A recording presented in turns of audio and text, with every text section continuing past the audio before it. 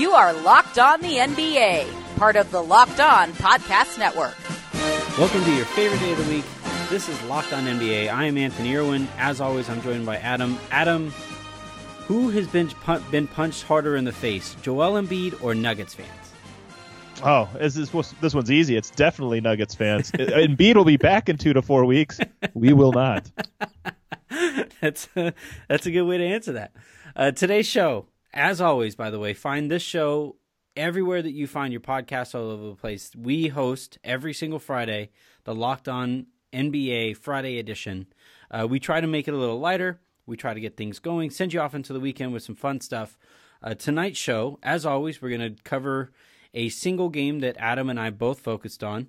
The game that we both focused on tonight was OKC and San Antonio.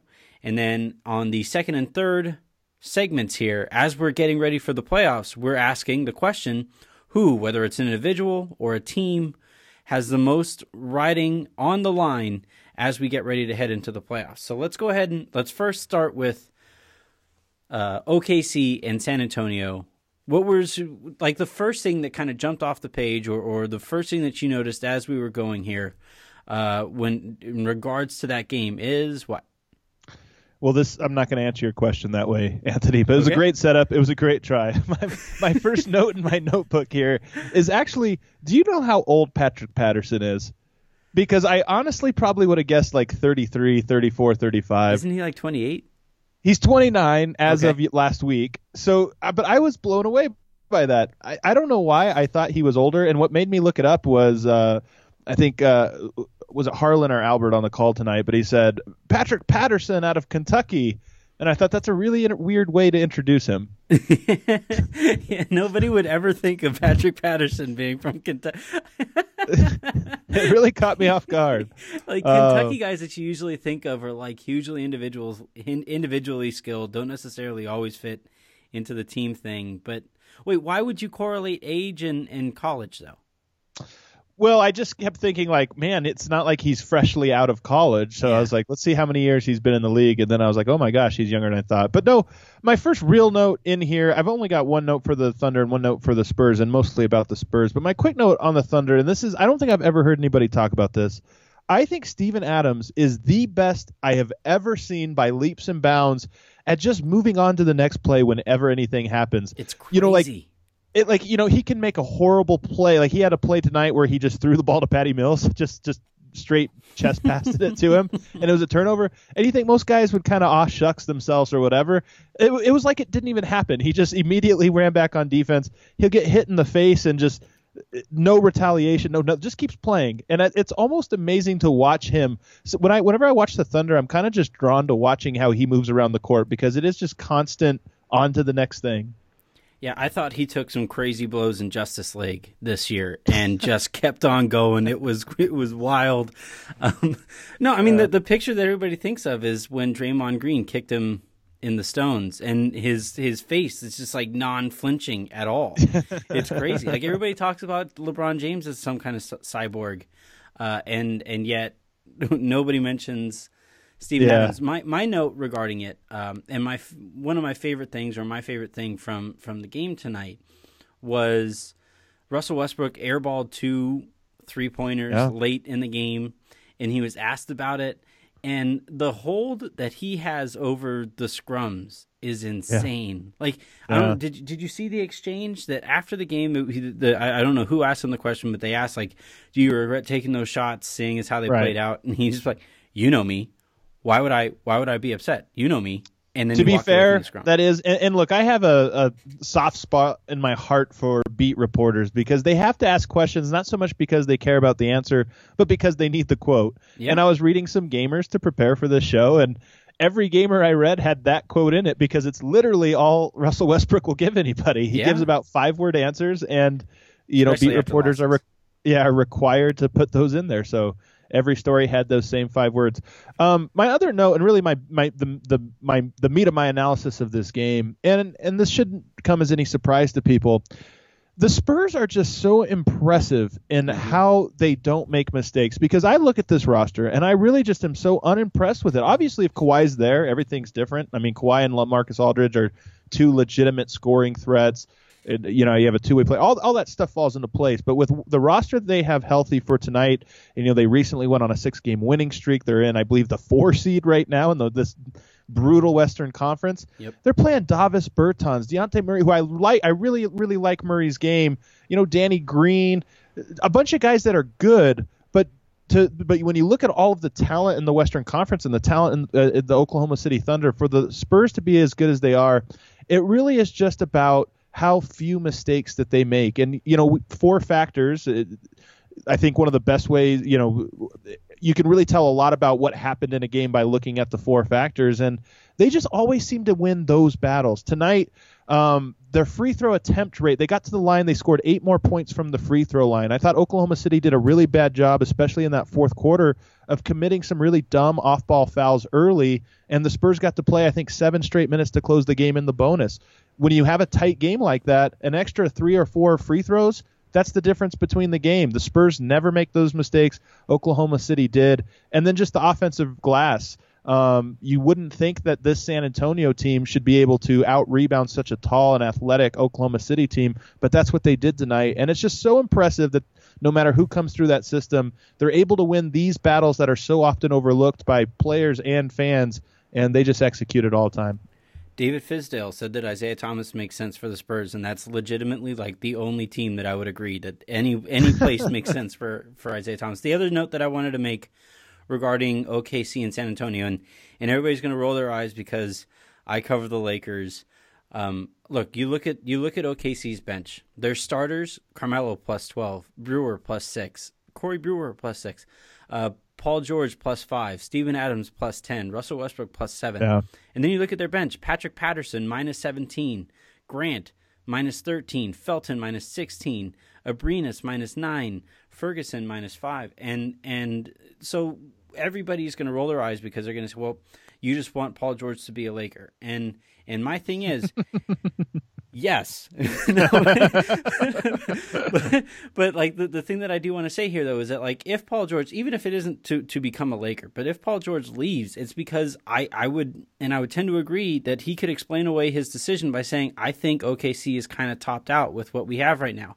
Now they're playing without Robertson, and that's a huge loss.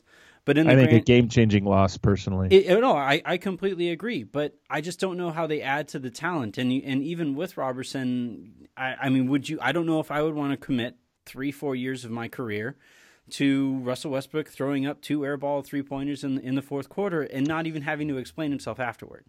To be fair, last season Russell Westbrook has the greatest all-time points per 36 minutes in clutch. So it was wild.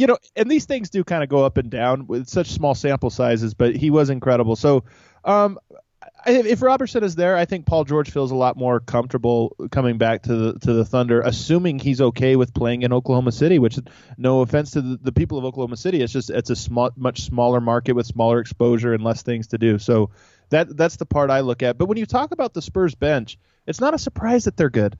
Yeah. The Spurs, outside of LaMarcus Aldridge, you could start the bench and bring the starters on. It just doesn't matter. They're a machine. You're right. And they execute that way throughout the entire game. Yeah, and that's what, continuity. That really hugely helps. That everybody who goes through that system just checks their ego at the door and they're ready to go. All right, we're going to move on, and here in a second we're going to talk about. And I'm sure OKC will come up in the final segment here, but we're going to start with the Eastern Conference, and we're going to talk about who has the most at line as we head into these playoffs.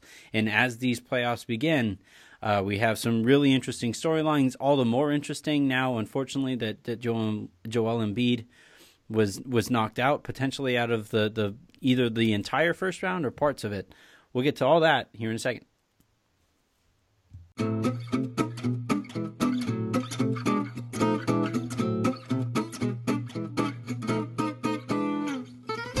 All right, so I'll go ahead and start with teams that, because I want you to get the final word here on teams or people who have the most on the line here.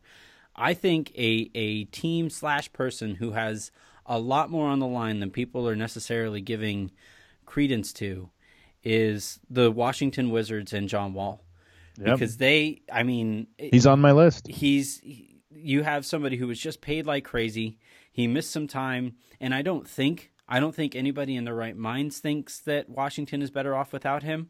But they did play quite well, and you have to wonder, like, at what point, Bradley Beal and John Wall love to anoint themselves as the best backcourt in the entire NBA, and they don't have very much to show for it, right? And so at some point, hopefully this year, they need to win a playoff series. I think, in my opinion, they need to win a playoff series in order to at least continue talking. Because if they don't win a playoff series and they continue talking, nobody's going to want to listen. They did get off to that hot start. I think they won the first 5 without him, and then continued to play well even after that. But they have lost 4 of their last 6, so they are on a bit of a slide, and I think really need him back. Otto Porter went down tonight, and the injury to me looked maybe not serious, but something that it looked like an ankle injury that at worst could be something that puts him out for several weeks, and at best can bring him back in a week or so, but have him limping and being a little bit tender, maybe not fully himself. You look at them right now, I think you have to consider them an underdog heading into the playoffs, especially if they end up facing, as I anticipate they will, Cleveland or Philadelphia. If they slide, and it'll be interesting to see if they try to slide down to take on Boston. I think some teams will be itching to play them. But I think you're absolutely right about John Wall, and there's a couple interesting things here. Full disclosure, John Wall's one of my favorite players in the NBA to watch. I just think he's a joy. But, this style of having the ball in one player's hands, no matter how dynamic that player is, I think is slowly phasing its way out. Obviously, Houston is playing that way. They put the ball in James Harden's hands, Chris Paul's hands, and they spread the court. But you see a lot of teams that are incorporating all of their players more into the playmaking. And John Wall's a guy, and I think that the Wizards have a roster full of guys who are able to play make, but John Wall takes on so much of the playmaking duties. And I do think this is a season now, with as weak as the East is, that it's an opportunity for him to kind of vault himself up a tier and to kind of make some noise in the playoffs. But unfortunately, Washington just seems to be limping to the finish line. Literally, in Otto Porter's case. And you mentioned Houston, and you mentioned the way that they play. Yes, those guys do spend a lot of time on the ball, but they are both on the court at the same time, and they figure out a way to find that balance. I want Washington to be able to find that balance with Beal and Wall. All right, who's your first team on the list here for the Eastern Conference, or person? Well, I've got the 76ers, and of course this changes a bit with Joel Embiid. And first of all, they have something on the line, but it's not necessarily negative. Like a lot of these teams, it's you got to prove yourself or this or that. For them, they're playing with found money basically, and even with this Embiid injury, maybe it makes it less exciting. But I am a believer in Ben Simmons and Joel Embiid as not just good prospects, but as in transcendent talents, as in they could both be top 5 players in the NBA at the same time at some point in their careers. And for them to be in the playoffs this quickly, I think they've outperformed everybody's expectations this season. For them, if they were able to win a playoff series or just kind of really push some of these really good teams, the Cavs, Toronto, if they could push one of those teams in a series, I think it almost would send a panic throughout the rest of the league. Yeah. They have enough money in the salary cap to sign a max player next year. Mm-hmm. On top of that, they have this young roster. It's just, to me, if they can make some noise here, I think it really signals that going into next season, this isn't just a good young team. This is a team that could be a finals contender. That's actually a perfect segue into the team that I think both you and I have the most at stake. But I mean, we would be remiss if we didn't mention that the Cavs need to convince LeBron to stay. That's crazy that this is somehow not the top one on our list. Well, I actually put LeBron in there, and LeBron's always going to be on there for me until he retires. And what is it, 7 straight finals he's made that can add to that. It's just the fact that he actually has an opportunity to go to another finals with this roster, which has some talented players, but I think is no means a finals team. No. It's just amazing. And while I don't think too many people would blame him if he does make it back to the finals, it's just another feather in his cap. Yeah, you and I both agreed that him leaving is way more interesting than him staying. I'm interesting, yes. Yeah. All right, let's go ahead and wrap up with the Raptors. right? For me, the reason I think they have the most on the line is because this is their peak. I don't know if they're going to get much better after. Now, maybe their bench does have some young guys that are going to grow, and maybe that will inject some talent and some development into this team. But the Cavs are kind of sort of, as you just pointed out, not outside of LeBron, not a finals echelon type team. Boston is missing potentially Kyrie Irving and obviously Gordon Hayward. The Wizards are limping. This is the year that the Raptors can't do playoff Raptors stuff. Is that where you would kind of start with your argument? The Raptors remind me of my hometown team, the Denver Nuggets, in a lot of ways, in that even though they're a big metropolis and a great city, beautiful city, great fans, all these different things, they're just not an attractive destination, and I think it's tough. They suffer from a lot of the fates of the small market teams where you have to seize the opportunity when they come, and they've done a great job of staying in the hunt, staying relevant and having great regular seasons, but it hasn't turned into playoff success. That 2009 Nuggets team was a perfect example of a team that was good. There was an opportunity. They had kind of a nice path to make it to the conference finals, and they took advantage of that. For me, Toronto, this is their year to make it to the finals, if ever. And it's not because I think they're great and they're world beaters, but everybody else in the Eastern Conference is just so vulnerable, more so than I think ever before. And if they're to make it to the NBA Finals, this is the year for them to do it. And I'm just curious to see if they're able to put that together in the playoffs. I hope they are. I do too, actually. Like I always kind of feel bad for, when LeBron was called LeChoke, and then he wasn't because he won, and you just kind of go through the history of losers until they win. And I want the Raptors to just prove everybody wrong and shut everybody up, because that narrative just feels so lazy to me. They went from they had the 22nd highest 3-point attempt rate last season. They have the 5th highest this year. And I know it's a small thing, but it's just I love when teams who have kind of had a fatal flaw are able to address that and fix it. And they're a team that has figured out how to work 3-point shots into an offense that wasn't necessarily designed around it. So I'm not necessarily rooting for the Raptors, but I wouldn't mind seeing them in the finals. Yeah, and just if nothing else, I mean, not having LeBron in the finals would kind of suck. Yeah, when we get there, but it would just for change of pace. All right, we are going to change the pace ourselves and head over to the Western Conference here. The better conference.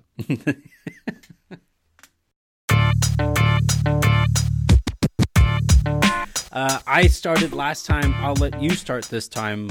Who or which team has, in your opinion, something really riding on either making it to the playoffs or performing in them? I went with a lot more players, coaches than I did necessarily teams, but all of these players come from just 3 different teams. So I'll throw Oklahoma City and Paul George in particular both into this. And Oklahoma City, obviously, they took a big gamble trading away Oladipo and Sabonis to bring in what could be a 1-year rental. I think Oklahoma City looks like they will probably finish as the 4 or 5 seed. There's a chance they'll fall further and be a 6 seed, but I think a 4 or 5 seed and an opportunity for them to make it to the second round. And they're still somewhat of a dangerous team, in any kind of series, just because they have such high, unique players like Paul George, Russell Westbrook. So for me, if they flame out in a first round series, say they play San Antonio and they lose in 6 games, or less, or fewer, that to me would be such a big blow, not only to their chances of re-signing Paul George, but just also, would people have too much excitement and faith in a team like that, even with the Robertson stuff? So I think they're a team, and then Paul George in particular. Indiana is looking to be a 4 or 5 seed themselves. Yeah. It would be really weird if Indiana advanced further in the playoffs than Oklahoma City did. The think pieces about Paul George, I'm already rolling my eyes at them. Most wouldn't be fair, and the Eastern Conference and the Western Conference isn't the same, but it is exciting to see Paul George on this stage again. I think he was on that stage in those Miami series, and he played great. Some of his best basketball came in those series. It was just incredible to watch. Yeah. All right, the next team that I have here, and it's for a lot of the same reasons that we were talking about with the Raptors, though, not to the same extent, because the Western Conference is stronger than the Eastern Conference, but I have the Blazers on my list. I like it. And it's look, I don't know if this group of guys is going to play better basketball. Now, it's unfortunate that Mo Harkless is hurt. He was playing great basketball big part of their team. Yeah, huge part of it. So hopefully that they can, either he comes back or they can kind of find a way to overcome that loss. But I really love watching. I don't think it's a sustainable way to win in the NBA because some of the shots that those guys take are insane. But when it works, I can't think of a more fun team play in close games than the Portland Trailblazers.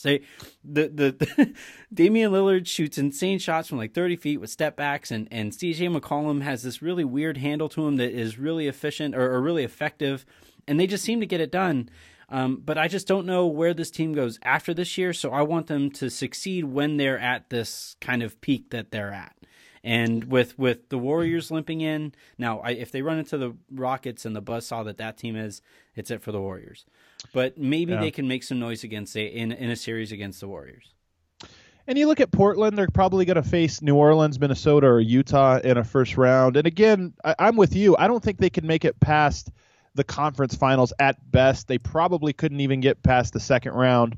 But it is important for them, I think, to win a first-round series because this is a team that has kind of become maybe not stale, but you start to wonder, what is their ceiling? What are they building towards? They already have one of the highest payrolls in the NBA. Yusuf Nurkic is a free agent this summer. There's a chance that this Blazers team, if they fall in a first round, you just look at it and say, maybe it's time to split up CJ and Dame, which sounds crazy because they're so good and they're so fun to watch together.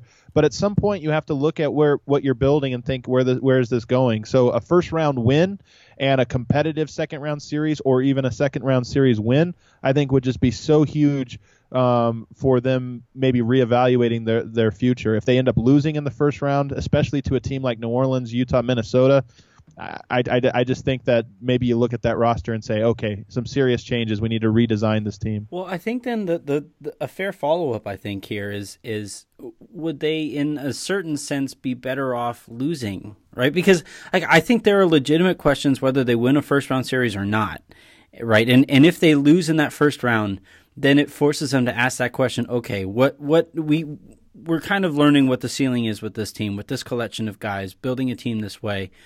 Is it time to maybe look in a different direction? Just something to look forward to. What's your next? Oh, go ahead. What's your next guy team or whatever? My next one. It is where I wanted to go, and actually, it's the Golden State Warriors, and right below that, Kevin Durant himself, and the Warriors for this reason. To me, they're this last 3 years, they're the best team I've ever seen. Yep. And they're such a transcendent and unique, and I think they changed the league and all of these important things. It would be weird for them to only win 2 out of 4 years. It would really, really feel strange. It felt strange when LeBron only won 2 of 4 years in Miami, but it actually kind of, the way it worked, I thought it was right. That Spurs team they lost to was also one of, just such an incredible team that had such an incredible playoff run.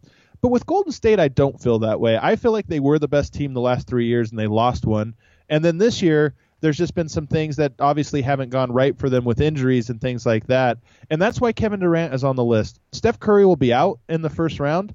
They'll also play most likely Minnesota, New Orleans, Utah, one of those teams. And if they struggle in a first round or, if they just get off to a slow start, I think that would be a very telling thing. And Kevin Durant in that first round is going to have to carry this team in a lot of ways that he hasn't really had to in his tenure there. And I just think I think it's kind of a big playoffs for him. They are significantly worse, obviously, with Steph not on the court and Durant on it. Like, for whatever reason, it just doesn't quite work the same way without Steph out there with KD. And the other part of that is that they're so good with both of them on. Yeah. I mean, so to be fair, you're going from great to only really good. Yeah. But the other point that I wanted to make, and it's a matchup thing, is that if they play against Minnesota and Minnesota gets Jimmy Butler back, I think Karl Anthony Towns is a really tough matchup for that team, the way that they're built. And then you add to that somebody who can guard people on the perimeter the way that Jimmy Butler can. If Steph obviously isn't going to be back in the first round, and I would still put a ton of money on the Warriors to win that thing, but that would be a really interesting series. All right, who's your final team on the list here, or person on the list? There's no question about it, and it's the Houston Rockets, and I'm actually not even going to say the Rockets. I'm going to give you 3 names because I really do think of the Eastern Conference, Western, everything in the NBA, I think these are the biggest storylines and the players with the most on the line. First, meaning lowest, is James Harden. he has a lot on the line himself because he has disappeared in some big playoff moments. He's Absolutely. The MVP of this series, I think, no questions asked. But they have an opportunity not just to contend for a championship, but really to win one. And I want to see how he plays. He's been so great this year. I really do think he's at the height of his powers. For him to have a bad playoffs would be really, really strange, I think, for him and for his career arc. Second on my list is Mike D'Antoni. Yep. Thank you. This is such an interesting thing because, in the playoffs, I think great teams have a dozen things they do good and maybe two or three things they do well. And I think Houston has two things they do really, really, really, really well, and they do them 100% of the time. So some teams, will experiment throughout the course of the season. Okay, we can play small, we can play big, we can ISO, we can pass, all this stuff. Houston runs pick and roll and they ISO, and they just do it over and over and over and over again. And if a team is able to slow that down, it might signal a flaw in sort of the design of their season and the way they constructed their season. So I'm very curious for that. Lastly, and I'll let you follow up with these, but lastly for me, I think the number one most compelling storyline is Chris Paul. He is, I think, one of the greatest point guards to ever play. I think he's one of the best players in this league, a top 10 type talent, and he has never made it to the conference finals. I think for him, I think this will be an emotionally charged playoffs, and I expect to see the best version of Chris Paul. I don't think so. You mentioned Chris Paul not getting to the conference finals. I think that kind of sort of needs to happen this year, right? And now injuries, everything that we've said so far is injuries notwithstanding. If somebody gets hurt, that throws everything. That throws the math completely off. I don't think D'Antoni has ever been to a finals, right? No. And so with both of those guys, should have. He got robbed one year, but yes. Yeah. Although I think even Nash admitted to admitting to flopping on that play. But anywho. I made a ton of friends in the Phoenix area by saying that. But Mike D'Antoni, Chris Paul are two guys whose greatness and impact on this league, especially D'Antoni, his impact on this league is indelible. It's almost inarguable. But it does have that minor little tick in the back of your head thinking, wait, how hasn't this coach who has revolutionized the way that basketball is played in this league and in the world, really, how has he not made it to a finals? And now he has, in my opinion, objectively the best team in the league, the healthiest team heading into the playoffs. Objectively the best team in the league?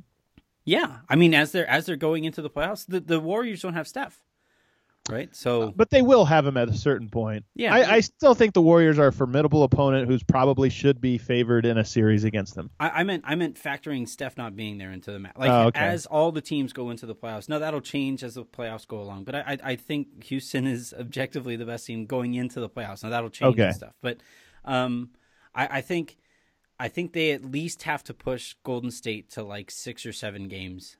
And preferably, I would like to see everybody make it into the finals. But I think in order for D'Antoni, for those questions to not to keep coming up with D'Antoni, he needs to push. He needs to get past San Antonio for one thing, and get past Greg Popovich. I can't see them struggling with a team of that caliber. I know we've talked about this with Portland and all those other ones. I just can't see Houston struggling with even Portland, quite frankly. Mm-hmm.